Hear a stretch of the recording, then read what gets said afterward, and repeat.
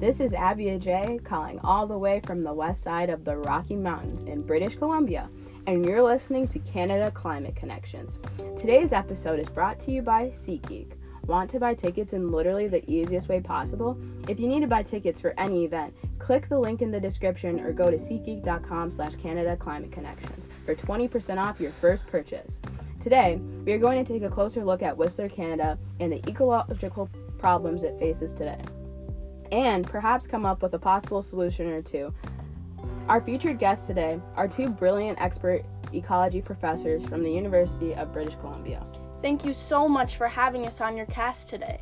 Of course. Would you mind introducing yourselves and describing the ecosystem of Whistler, Canada for us today? For sure. My name is Sally Aiken, and I'm an ecology professor at the University of British Columbia. And my name is Lori Daniels, and I'm also an ecology professor at the University of British Columbia. The city of Whistler, Canada, which is located in the southern Pacific ranges of the Coast Mountains in the province of British Columbia, has an ecosystem of Pacific Maritime. This means that it is a terrestrial ecozone that contains Canada's tallest trees, receives the most rainfall, and obtains some of the longest and deepest fjords. Yes, and to add to that, Whistler, Canada has cool summers and moderate winters, with stable temperatures throughout the year and a bit of prolonged cloudiness.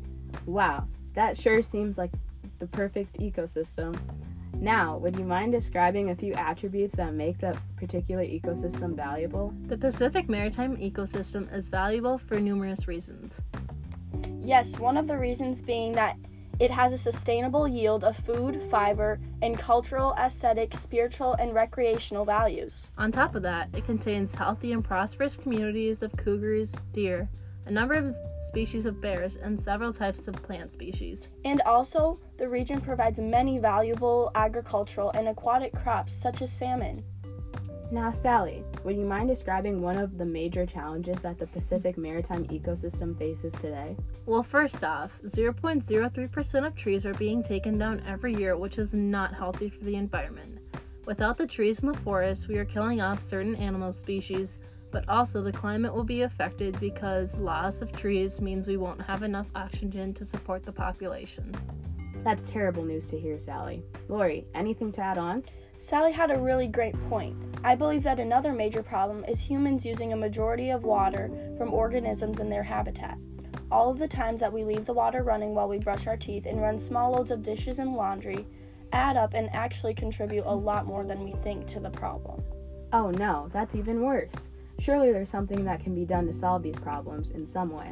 Now that you bring it up, Abby, Lori and I came up with two solutions that could be used to lessen the problem or even eradicate the problems completely.